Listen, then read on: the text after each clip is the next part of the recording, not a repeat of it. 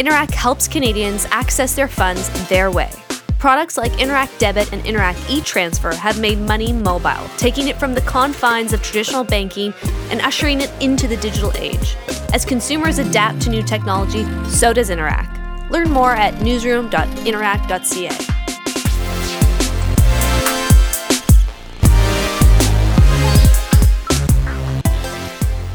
Hey everyone, it's Friday, June 14th. We are back in action. I've got Shannon Proudfoot of Maclean's and David Reevely of the Canadian Press here with me in our Ottawa studio. Hi to you both. Hello. How are you doing? How's your week? Pretty good. It's hectic up on the Hill. The session's ending and they're legislating up a storm. That's right. Bills are ping-ponging back and forth between the House and the Senate, and things are getting amended. It's a pretty frantic pace. It's final to what? Less than 2 weeks? 9 days? 10 days? Yeah, they could sit longer if they wanted, but one week is really what's left after today. Okay, well, we'll hop right into it. On Monday, the federal government announced it would pave the way for a ban on single-use plastics by 2021. According to the statement released, Canadians will throw away around $11 billion worth of plastic materials each year by 2030. Some of the examples of the plastics they're planning to ban are like plastic cutlery, bags, straws, plates, and stir sticks. However, though, in the announcement, there wasn't a clear definition of the term or an indication of how they'll define it. But just that it will comply with scientific research. Additionally, as a part of the plan, the Fed said they'll work with provinces and territories to monitor companies' production of plastics, and they'll make sure that they're kept accountable for that which they sell. So I think while this is like a relatively positive announcement, I do feel it's lacking a bit of detail, probably. Really what they announced, despite kind of all the fuss around it, is the beginning of a process to decide what might be banned or restricted. And what's likely to come out of it is things like a ban on single-use plastic bags, a ban on plastic plates and cutlery and that sort of thing, or at least drastic restrictions on their sale and use. Other stuff, they might change what you're allowed to make things out of so that they're easier to recycle or less harmful if they end up in landfills or rivers or streams. But they're kind of going to go product by product and substance by substance. Okay. So this is they made a big fuss about it, and I do think they are generally serious, but they are not announcing bans. They're announcing the beginning of a process that could end up with bans. Intention. Yes. An invitation to intention. And although they have said the only sort of specific thing that came out of it is they said they are likely to model this on a similar EU ban that came into effect in March. And that's where we get sort of the itemized list of things. I can't remember if it was a named source or just sort of a government source said that they would probably look at doing something similar. And that's where we get that list of like plastic stir sticks and those kinds of things. And I think it's the UK, right, that also so the EU did that, it implemented something in something similar in March, and then I think it was the UK that implemented something maybe April of last year.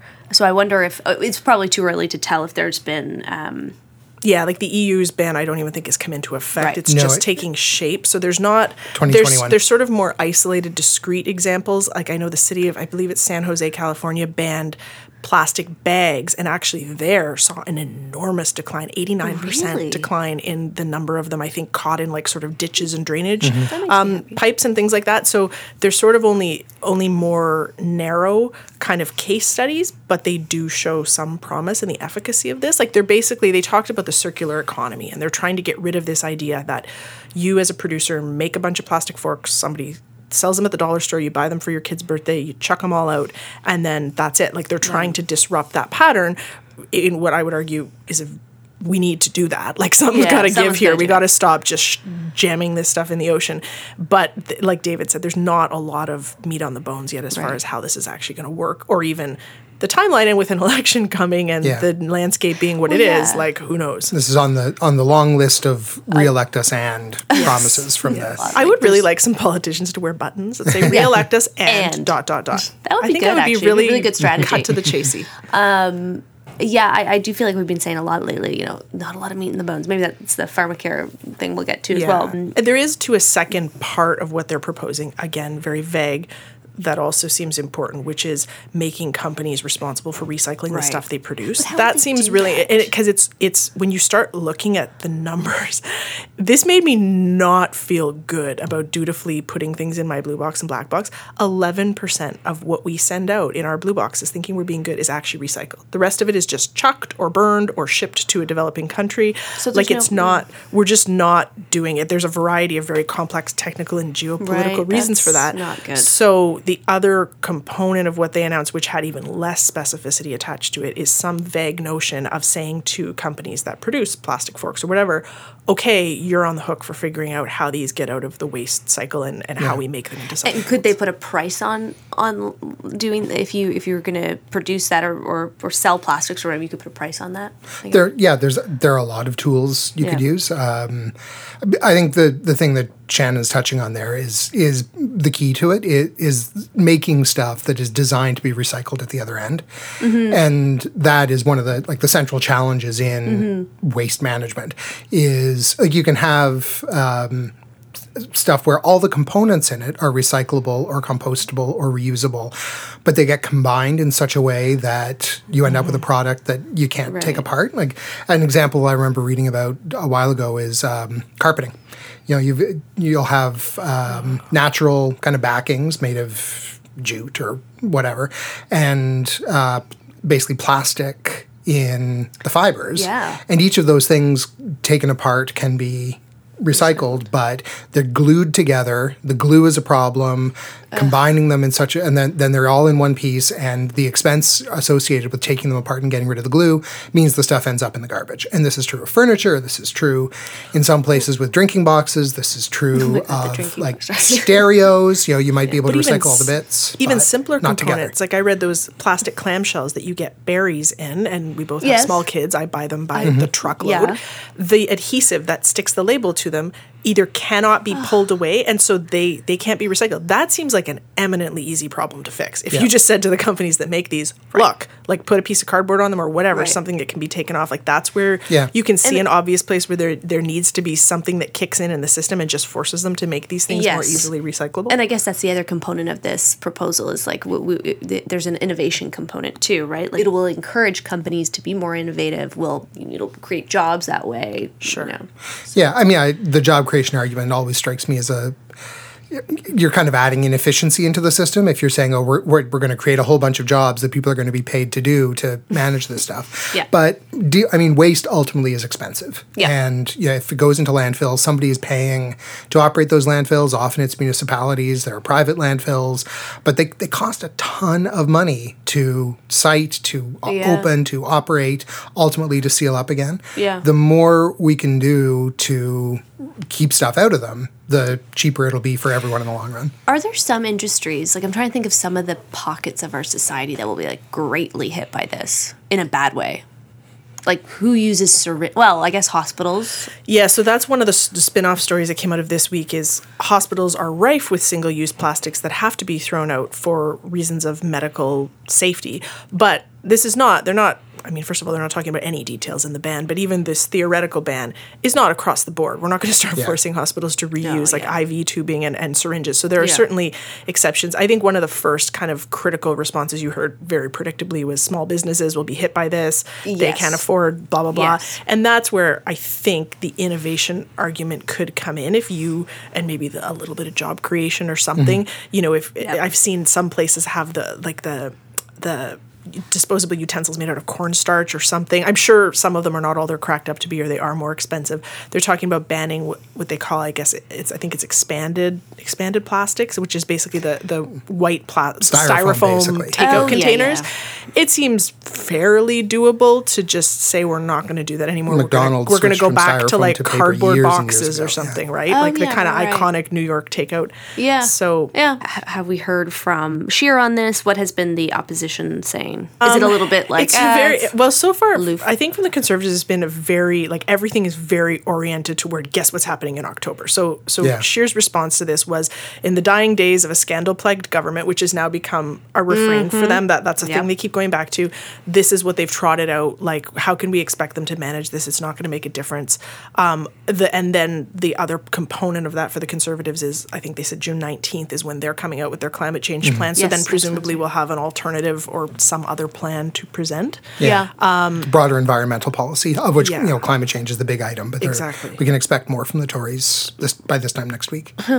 And relatedly, the Parliamentary Budget Officer came in on yesterday, with a report stating that the feds would need to bump up the carbon tax as much as I think $50 a ton on greenhouse gas emissions to meet the Paris Climate Agreement. So again, that's fodder for the opposition. Do you think that the Conservatives can find like a good middle ground on this? Just in terms, like they've played defense for a long time now, obviously on carbon tax and the climate policy at large. Like, is there a way for them to? I guess we'll find out and see, but come out. Well, the rubber sort of hits the road for them next week, right? Because until now, their position has been very much a classical opposition position, which has been picking apart the government's position, which is their role, but without having an alternative to present. So that kind of shifts next week, because then they start to be able to say, we think that what they're doing is a bad idea because here's what we have on offer. But that kind of cuts both ways. That offers them a chance to tell voters what they offer, but it also is kind of put up or shut up sort of thing. And then once you put it up, everyone else gets to discuss whether it's effective and what you're doing. One of the loopy things about this whole discussion is that a carbon tax or a price on carbon historically is the Conservative solution to climate change. Well, that's the thing that's always so interesting. It's price incentives that nudge people to make their own decisions. It's market-based. If emitting is worth the money to you, then you do it. Yeah. If it's not, then I mean, and different sort of strains of Conservatives can argue about cap and trade versus carbon taxes, and which is slightly more efficient than the other. But like the old leftist approach is command and control. The government says, you stop polluting or we're going to fine you. The right-wing position is, we'll give you, on the one hand, incentives and on the other hand, a punishment, and you figure out what to do. And now, apparently, for the big C Conservatives, that's the worst thing they've ever heard. So what they have left, I'm not sure what they've got that is consistent with their stated philosophy. And it's fascinating, too, how quickly and almost arbitrarily that shifted to some degree, right? Because you think 18 months ago, if what happened to Patrick Brown hadn't happened to Patrick Brown and Doug Ford hadn't become leader, that was the Ontario Conservative plan. And now instead you have open warfare over this very issue, like where this very issue is the nexus of it. And that would have been a fundamentally different thing had Ontario politics played out differently. And a carbon tax pioneered in Canada by right-leaning governments in Alberta and British Columbia, the BC Liberals, who are kind of on the conservative side there, and by the progressive Conservatives back in the day in Alberta. And now apparently it's a permanent tax on everything that Conservatives have to fight. So they're going to be in favor of more government regulation. I think there's looking forward to seeing what the federal Conservatives have to say. I think there's been some chatter, and I don't know how well sourced this is, that their approach will be that Canada should be like the helper monkey to the rest of the world, and our role should be to encourage innovation and changes for other countries, which is all well and good. I just think we're reaching a point where we got to do a little of everything. Like there is no, it doesn't look anymore like any one thing is going to be enough. So, I mean, this will happen on the 10th of never, but if everyone chipped in their ideas and we just started working on them all, but that may be one of the directions they go in that will help them sort of square the circle between their rhetoric on the tax and what their voter base wants and the imperative to offer a plan to do something. Maybe that's the way they'll go. That was mentioned a few weeks ago, right? In the preliminary. Helping to fund projects abroad. Okay, well, we'll find out next Wednesday. On Thursday, the Advisory Council on the Implementation of National Pharmacare, led by Dr. Eric Hoskins, released its long-awaited report detailing the need for a universal single-payer public drug plan. The former Ontario Health Minister made it known in the press conference that the pharmacare would be a key election issue, as is climate change, which makes the timing of this report fairly interesting and yet not totally surprising. The Liberals appointed Hoskins last year to head up the Advisory Council following the release of the 2018 federal budget. In the past 12 months, the group has traveled, across the country to hear from stakeholders, patients, docs, all that. What's clear is we remain, I think, the only universal healthcare system within our overarching prescription drug coverage platform. What that means is we have sort of a patchwork of private and public plans and policies in place that leave a good chunk of Canadians having to pay out of pocket huge costs for drugs, and in some cases just going without. But it's not going to be cheap to establish a more comprehensive coverage plan. The report estimates this costing around $15 billion per year, which could be implemented, but a plan could be implemented by 2027. So one of the key pillars of the plan, which we've talked about on the pod before, which is this sort of, and we've heard snippets over the recent months, is this central drug agency, which would list the available drugs covered by taxpayers. Questions there around, how comprehensive would this list be, and also, if you list the drugs up front, can you sort of that lessens your bargaining room to get lower prices with drug companies. I've sort of equated this announcement as like a liberal. Like this is their liberal vision, but I guess that's not totally accurate, right? Because I think they've sent up some signals that they're not necessarily on board with exactly what the Advisory Council recommended. So the Advisory Council, particularly Hoskins, was very vocal about there were sort of a couple of obvious options on the table, which was like a plug the gaps kind of thing, like find a way to cover the people that don't have good coverage, or a universal single payer. And that is strongly what the Advisory Council recommended and what Hoskins has talked about. But then you have like Bill Morneau, who just a few months ago very explicitly talked about a plug the gaps kind of system. And you had Jeanette Petitpas-Taylor, the health minister, this week, who kept... It's always very telling, right, when a politician repeats the same phrasing verbatim in response to a variety of different questions. And what she kept saying is, we are committed to all Canadians having universal coverage. Now, who knows where they're going to land on this, but that certainly sounds like right now, to me, they are a little bit more interested in, or at least not committing to the idea of an overhaul. And so Hoskins' big arguments about the benefits of the universal coverage plan, first of all, is the universality of it. He said if we had done what Medicare, what the plug the gaps thing, we would have ended up with a U.S.-style healthcare system by now, a patchwork. So it's the universality, the fairness of it, but also the cost savings. It's like buying your toilet paper at Costco instead of at the corner store. He's saying, I think they say the $15 billion cost is in 2027 once they would scale up to a very detailed what they call a formulary, menu of drugs they would cover. Yeah. But they also cite a $5 billion savings because we would be negotiating in bulk for the drugs we buy. And so they're essentially... Overall, Canada and Canadians and insurance plans and everything would spend $5 billion less on pharmaceuticals is their projection. And they're basically talking about uploading those costs, right? They're talking about saving, I think that the figure they threw out was about $350 for the average Canadian family, and $750 for employers, and so who would be paying that instead would be the federal and provincial governments in some way. The real test, I guess, will be if some of those key findings in the report are in the Liberals' campaign platform. I think probably what they're headed for, and I don't like to make predictions, but I'll do it here,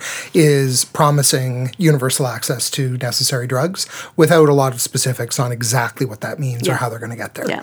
And, thanks very much to the Advisory Council. This is very helpful. We will take it under advisement. We will talk to the provinces and territories, and we're all going to have to work together. Yeah. And that's an element of, in the Council's report, is the feds and the provinces and territories have to combine forces here.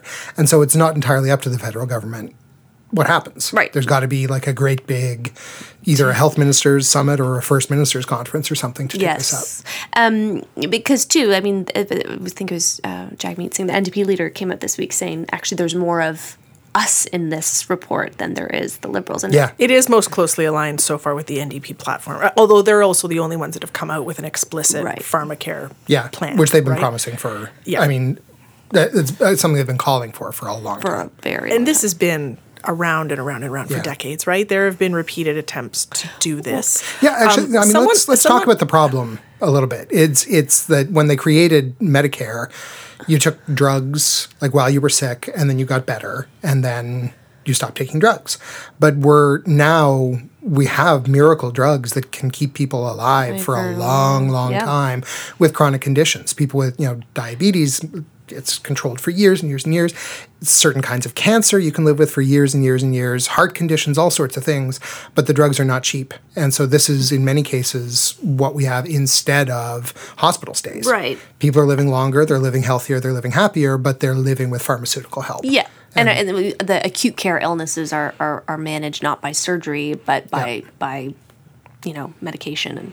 And it's that was really sort of expensive. Yeah. And that was sort of in a way Hoskins' answer when someone asked him, like, we've tried this for 40 years, like, why is it going to succeed now? That was basically his answer, is that drugs are more expensive than they've ever been. Like, there is an impetus to do something about this now, to have break a better family. negotiating power and kind of. But it was interesting, like when I was listening to Scheer's response to it, he painted a clear line between that Hoskins was the Ontario health minister when Kathleen Wynne was premier, and that was a sort of failed pharmacare plan, and sort of the just making it clear that there is that tie, right? That didn't work out. Making so a partisan point. What a refreshing surprise Right. from everyone. and that Liberals are big spenders, and Right. I think that was the general nature of Yeah. it. I mean, Yes. the Ontario Liberals came out with a partial pharmacare plan that was partly then dismantled by the Ontario Progressive Conservatives. I mean, I do think Hoskins was widely seen as one of Kathleen Wynne's most capable ministers, and it was Yes. a real blow when he quit Yeah. to do this instead. that was a bit of a shock. And so, you by all means tar him with the Ontario Liberal brush. The Yeah. party got thrown right out by the voters of Ontario. But I do think the idea and proposals and the math and whatnot should be judged on their own merits, Yes. not by who this guy used to work Who's with. yeah, exactly. Could this be this is out of curiosity? Could this be implemented kind of like a carbon tax, in that if some provinces didn't want to do it, they would? Yep. We somewhat do this with healthcare, and this is the idea is that the provinces would be the administrators of this thing, but the incremental cost, the sort of extra cost beyond what government spent now, would be funded by the federal government.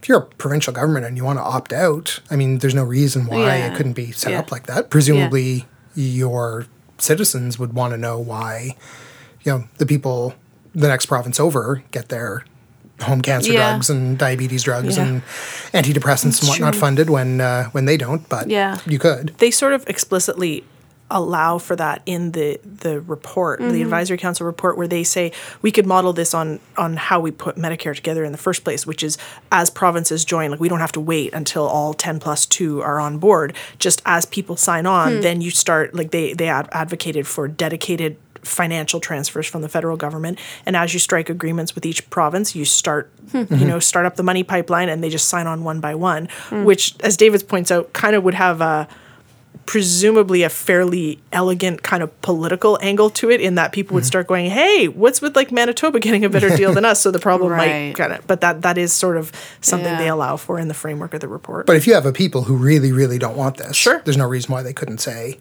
We're not going to to their government, don't do this. Okay, well, we're going to wrap up this one like we did last time. It's probably going to be an election topic, and Yes. and we will see what happens in the fall. It is a, what did we say? Elect us and Elect us and Re-elect elect us us and ... elect us and ... Well, we can all breathe now and sleep. The Toronto Raptors basketball team made history last night, winning Game 6 and becoming NBA champions for the first time in the franchise's history. The team was founded in 1995, having pockets of luck and moments of fame throughout the years, but nothing quite like this playoff run. Kawhi Leonard is considered to be the king of the North, and he took home the MVP trophy. I think I read he becomes the third athlete in history to hold the trophy under the stripe of 2 different teams. I mean, I'm going to be honest. I'm not really a basketball fan. I'm a full-fledged bandwagon fan, but it was a fun wagon to be on, and I felt really proud when the NBA commissioner was up on stage last night saying that the trophy was coming home to Canada for the first time, where it was invented by James Naismith. I thought that was pretty nice. I think Almont had their own viewing party Yes. last night, right? Almont would have been going crazy. Well, there was viewing parties across the country. Well, but curiously, not really in Ottawa, right? I We know. saw Yeah. these shots of these enormous satellite know. Jurassic Parks, and I thought, like, Ottawa's a big city, and we're very close to Toronto, and it just didn't seem to be a huge thing didn't. here. Nobody put one together. It's true. There was like a bit of a parade in the Byron Market, but there was nothing like there was even in Montreal. It was pretty crazy. Yeah. It's interesting. It is interesting. We're better. Yeah, Ottawa's just bitter. We're just They're just bitter. gnawing on the Sens bitterly. I don't know. Yeah, Toronto sounded crazy. I was listening to the Front Burner this morning. It was an episode all on the Raptors. It was crazy. And I think everyone can appreciate the significance of this moment for Canada. The Raptors have become the first Canadian team to win a championship in one of the 4 major sports leagues since 1993. I was shocked to read that. I thought we had won like a hockey, but I guess not. Hockey something. We've been in finals. Yeah. Ottawa a Canadian has. team. Ottawa has. Vancouver has. There have been. I mean, the Jays have had a couple of good runs, although not in a World Series. But yeah, we've not. No, none of our teams has done it. I mean, CFL teams, but that's kind of a gimme. A CFL team has won every year. They're dominant. It's a streak. Yes. I keep going back to like whoever founded the slogan "We the North" deserves like a prize. That's a pretty good slogan. The Raptors I have to say, they have brilliant branding. Like they do. Like right from the name of the team and the visual that goes with that and the idea of their fan precinct being called Jurassic Park. It is so good. Beautiful, vivid, awesome branding. A little bit 90s, I gotta Yeah, say. A little bit with little. that scratchy scratch and the whole reference to Jurassic Park, but like really cool branding you can do a lot with. And I think a lot of brands latched on to the opportunity. Like Wealthsimple had some really cool ads. A lot of brands, I think, latched onto the opportunity to be a part of it, right? It's sexy, it's hip, it's young, it's diverse. You want to talk about bandwagon fans? Brands are bandwagon fans. Yeah. Like it's smart. If you can, although Yeah. I think it's a little bit of a tricky proposition because much like politicians, who I think Right. we're also going to talk about. Yeah. We should talk You want to, it's a little bit of a tricky thing to capitalize on this and kind of jump aboard the bandwagon without looking like a craven opportunist or like a wiener who like I know. bursts into the room and goes, kind of "Hey embarrassing." guys, we the Which I felt about Drake a little bit. But yeah, I Bill think Morneau. Remember the Bill Morneau quote? I hope they yes. will eventually vanquish their opponents or Conquer. something. You said conquer. Conquer. Like it's not a medieval In the duel. sports. Dear Lord, you don't. I wish in those moments. But see, to me, that the other problem with that is don't ask politicians dumb questions about sports that are not relevant. Like, don't Right. try to force everyone to pretend to be a Right. fan. Like, and I wish someone would have the courage sometime to go, you know what? I wish them well. Happy for their fans. Haven't watched. Sorry. And let me speak in defense of Bill Morneau here. Okay. It was Okay. Please do. that line of his. I wish the young sportsmen success in their conquest of their opponents or whatever. Conquer was the key word. But let people be fans however they want to be fans. That's the other My thing. point is, And I thought it made it clear he wasn't a fan, and we should just let him off the hook on that. He's also like a giant nerd. And if this is how giant Financial nerds nerd. are fans of basketball, let them. Sure. Yeah. And this actually, I think, is one of the great things about basketball is it is really accessible. It is accessible. Like hockey, the It's not so accessible. unofficial national sport, is really expensive to play. Yeah. You need a special place to do it. For basketball, you need like a bit of a flat space and a hoop and a ball. yeah, it's so true. And I want to say, I have my beloved aunt, who is also a loyal listener of the pod, has become a Raptors fan at the age of 60 something. Oh my Fantastic. god, And that's has great. a group of people. They sometimes get together and watch. Other times they watch and exchange texts. She and I have been flipping emails back and forth that's fantastic. during and after games. And so there's the Jurassic Park crowd. Yes. There are Well, that's it. the older people exchanging texts Yes, as they watch For games. sure. And it's bandwagons are fun. Bandwagons are fun. fantastic. Yeah. We need it. I it's would something you never can- be churlish about a bandwagon. No, we need that kind of positivity in our lives right now, and that's true. I think if you look at the pans of Jurassic Park, there's like a 4-year-old and then like an 80-year-old. Yeah. And you're like, that's kind of incredible. And I would like to also point out that the Raptors do not contravene my ironclad shaking my fist and screaming on Twitter about how Canada's thing is not a thing. That happens every May when we're down to one Canadian team left in the NHL playoffs. And Yeah. every May I have a rage stroke and scream at everyone about Calgary because is not everyone's team. because we have multiple teams and multiple allegiances, and it doesn't Yes. work that way. That once you eliminate all of your hated opponents, you cheer for the guy who's left.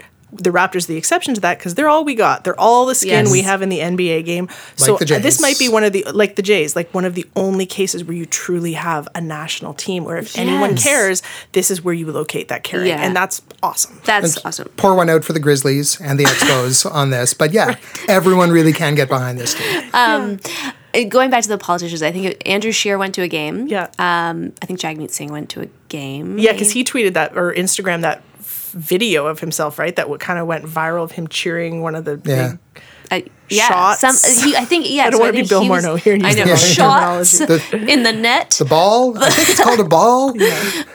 I don't think Elizabeth May went, and Justin Trudeau I thought he'd be a little bit more present in this because he loves this kind of stuff. So right? he kept Instagramming pictures of himself and his kids watching in their basement. But I had never thought about this. CBC's The House did a segment on like politicians capitalizing on sports fandom, and I never thought about this until I heard a strategist say it. You have to be careful which game you have your guy show up at, because if it's an elimination game and they lose, all of a sudden your guy is like the anti-rabbit's foot. I would never have thought of that. It's so much more loaded for them, and also because there's a danger of them looking bandwagony in a very cynical or goofy way, right? Yeah. Where it's like, well, this doesn't look like a guy who's at home in a jersey. Why is he here? And P.S. we lost when he showed up. It's true. And I think in that same episode, it was like these kind of events are perfect for someone like Justin Trudeau. He's can kind of jive with the hip and the young and diverse, and that's great. And then for Andrew Scheer, it's like, I'm not that either. You know? Right. But yeah, no, I thought, well, I think there will be some sort of parade in Toronto. Maybe he'll go there, and maybe we'll see the team in Washington next week visiting the White House with him. I don't know. Or Ottawa. Or Ottawa, or the Parliament. Yeah. Would we? That's an interesting question. We don't quite have that American tradition of come and see the big man after you win your big game, right? Yeah. We should. I wonder if we'll import it now because of... Well, it's also been a while since it's come up, so... Yeah. What did we do in 1993, guys? How did that work? We need to dust off the books and figure it out. Respond to us if you know. Yeah. Okay, that was fun. Thanks for joining. Twitter handles, please. I am at David Reevely. And I am at S. Proudfoot. And I am at Turnbull Sarah. We'll see you next time. All right, because I had David and Shannon with me, and they aren't the biggest super fans, I brought in the biggest super fan, full-time Raptors fan, RED, Alex Patterson. Welcome to End Thread on this very special Friday. Thank you for letting me bully my way onto your podcast, Sarah. How are you? Let's just start with, because you're not a bandwagon fan. I'm a bandwagon fan. You're not a bandwagon fan. I don't like the whole bandwagon thing, right? Because I think that this team has been around for 24 years. Yeah. And it's funny, I was writing last night, I took to Twitter and I wrote and deleted the tweet 10 times where I wrote, it was just my dad took me to the Sky Dome for the first season. We saw the Washington Bullets when they were named the Bullets. And I just remember, and I wrote and deleted that tweet 20 times and ultimately didn't send it because I think that what's so great about this moment for this team is just how inclusive it feels. It feels true. really, really inclusive. Yes. And it doesn't do this moment any good if the folks that have been there from the beginning really lord it over everyone else. Because that's not what this is about. If we want basketball to flourish and thrive in Canada, I think we gotta sort of share the win. And David was saying that actually, that he was my great aunt and is a huge fan who's a senior, and so you can be a 4-year-old, and you see it when they pan over in Jurassic Park. There's 4-year-olds, there's 12-year-olds, there's 25-year-olds, there's 80-year-olds. It's an inclusive sport. Well, and let's talk about it not just in terms of age, but just also in terms of ethnicity and cultural diversity. Yes. There was this moment last night in the Oracle Arena. So all the Raptors fans that were there actually in Oakland and saw the win, you saw them sort of gathered behind the stage, and it was just Canada can be really proud that that's our sort of our emissaries, right? Because it looked like the city of Toronto. It's the second most diverse city in the world, and that's who's really fueling this team. That's who's really sort of fueling this new spark of love for basketball in Canada. What do you think? So can I just ask, who's your favorite player? My favorite player, I really have a lot of time for Kyle Lowry. I do too. Kyle Lowry, as I was standing in the middle of my living room last night after my wife on the couch. She told me to get off the couch because I was in very real risk of breaking the couch. And I'm standing in the middle. buzzer goes, and then they add more time, and then it goes again, and then they add even more time on top of that. Anyway, so that game was trying to kill me personally, and I think a lot of people feel that way about it. But the moment that really got me last night, and I haven't seen it replayed at all today because that's all I've been doing. I've been on social media feeds. Right. But there's this moment where Masai Ujiri, the president of basketball operations for the Raptors, and Kyle Lowry just found one another and like embraced and hugged.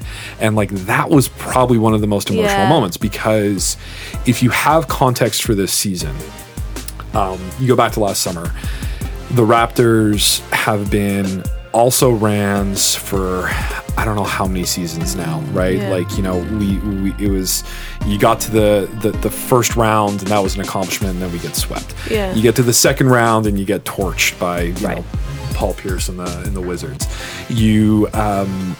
We got all the way to the Eastern Conference Finals, and then, you know, LeBron James just routinely dismantles us every single year. So something had to give, and Masai Ujiri said, you know what, enough is enough, made the hard choice, traded DeMar DeRozan, who meant a lot, like, in a very real way. DeMar DeRozan was special to this city because he wanted to be in this city. Right? Like the inferiority complex that all Toronto Raptors fans, and I think other fan bases have their own version of this, but it's like kind of central to the Raptors identity, is one of inferiority, right? Like a major star would never sign there. It's, if you're a Toronto Raptors fan, a long-suffering Toronto Raptors fan, you are very practiced in the story of exits and people leaving. So to actually trade away someone who said, yeah, I want to be here, who had a really deep bond with the captain of the team, Kyle Lowry, we went into this season with one of the like iciest cold press conferences that I've ever seen, and where Kyle Lowry was basically like, you know, I'm just going to do my job. That man, Masai Ujiri, like, you know, he's going to do his job, you know, and the subtext was, this is not cool. It's not great. I'm really unhappy. And so to see that kind of arc come full circle, it was just really like, because it was a big redemption moment, I think, for the both of them. And Lowry, I think, is really emblematic of what makes a lot of this team really, really special, and a lot of what fans look for in this team, which is someone who was kind of overlooked. It's kind of how we feel as basketball fans, right? Someone who has tried to improve his game every single year, and that's been a bit of a struggle. And someone who really believes in kind of like hard work and heart, right? Like those three things are really central to what I hope, you know, are kind of central to the Canadian basketball identity, and they're wrapped up in this guy. And so that emotional moment was like, it was really cathartic. He to me is like the symbol of what a captain should be. This Toronto Raptors team, like this, and I'm going to say it into a microphone, this 2019 NBA champion Toronto Raptors team, soak it in. is like, they're full of guys that were overlooked and undrafted and like had to make their way through the league. And so for this team to win, to beat the Golden State Warriors, who we have to say was a depleted, they were a dynasty, but they were also a depleted roster because of injuries. For this team to do it, it's improbable, it is unexpected, it is exciting, and it's something that, like, you know, this is partly why I wanted to come on the podcast, because I know that you're an Ottawa Senators fan. I know that and Shannon's an Ottawa Senators fan. And I looked at David's Twitter feed last night, and he was posting pictures of like polar bears. I don't know. I don't like, so I wanted to make sure that we got it out there. I wanted to use my executive privilege to make sure that this was voiced on the pod. But looking at Toronto Raptors fans celebrate. Yeah, that was crazy. But we've all kind of had that moment where, like, all right, you see, like, we do this every year. There are 4 major professional sports. Right? There is a champion every single time. There's the newspaper. And by the way, I went out this morning and I bought like 3 Globe and Mails and like a couple Toronto Stars. Like I've stashed those away. Frame it, yeah. Yeah. But we do this every year. Like victory in sport is not new. Like we are well practiced in it. We are well practiced in what it looks like. But when it's your team and when you haven't won a lot, you're not practiced in what it feels like. Yeah. So there's this weird disconnect where you see Yonge and Dundas Square fill up, and it's like, no, I know that place. Yeah. I know. Those flags are our flags. Been there. Those hats are our hats. Yeah. Those shirts are our shirts. Like those songs, that anthem is our anthem. Mm-hmm. And so we know what it looks like, but we don't know what it feels like. And so I was up until 2 a.m. last night, just kind of soaking in the feeling because it feels alien. It feels foreign. Yes. But it doesn't feel bad. No. It doesn't feel bad. And here's to it continuing on for days and weeks and months to come. There will be a parade. There will be many more celebrations. It's the weekend. It's Friday. I'm sure it'll carry on all into the day and night. So congrats, Raptors. For Canadians, paying with Interac Debit is synonymous with access to your own money. In 2018, Canadians made over 6 billion Interac Debit transactions, the equivalent of 160 per person. Interac Debit is accepted at nearly 500,000 businesses across Canada and growing. Learn more at newsroom.interac.ca.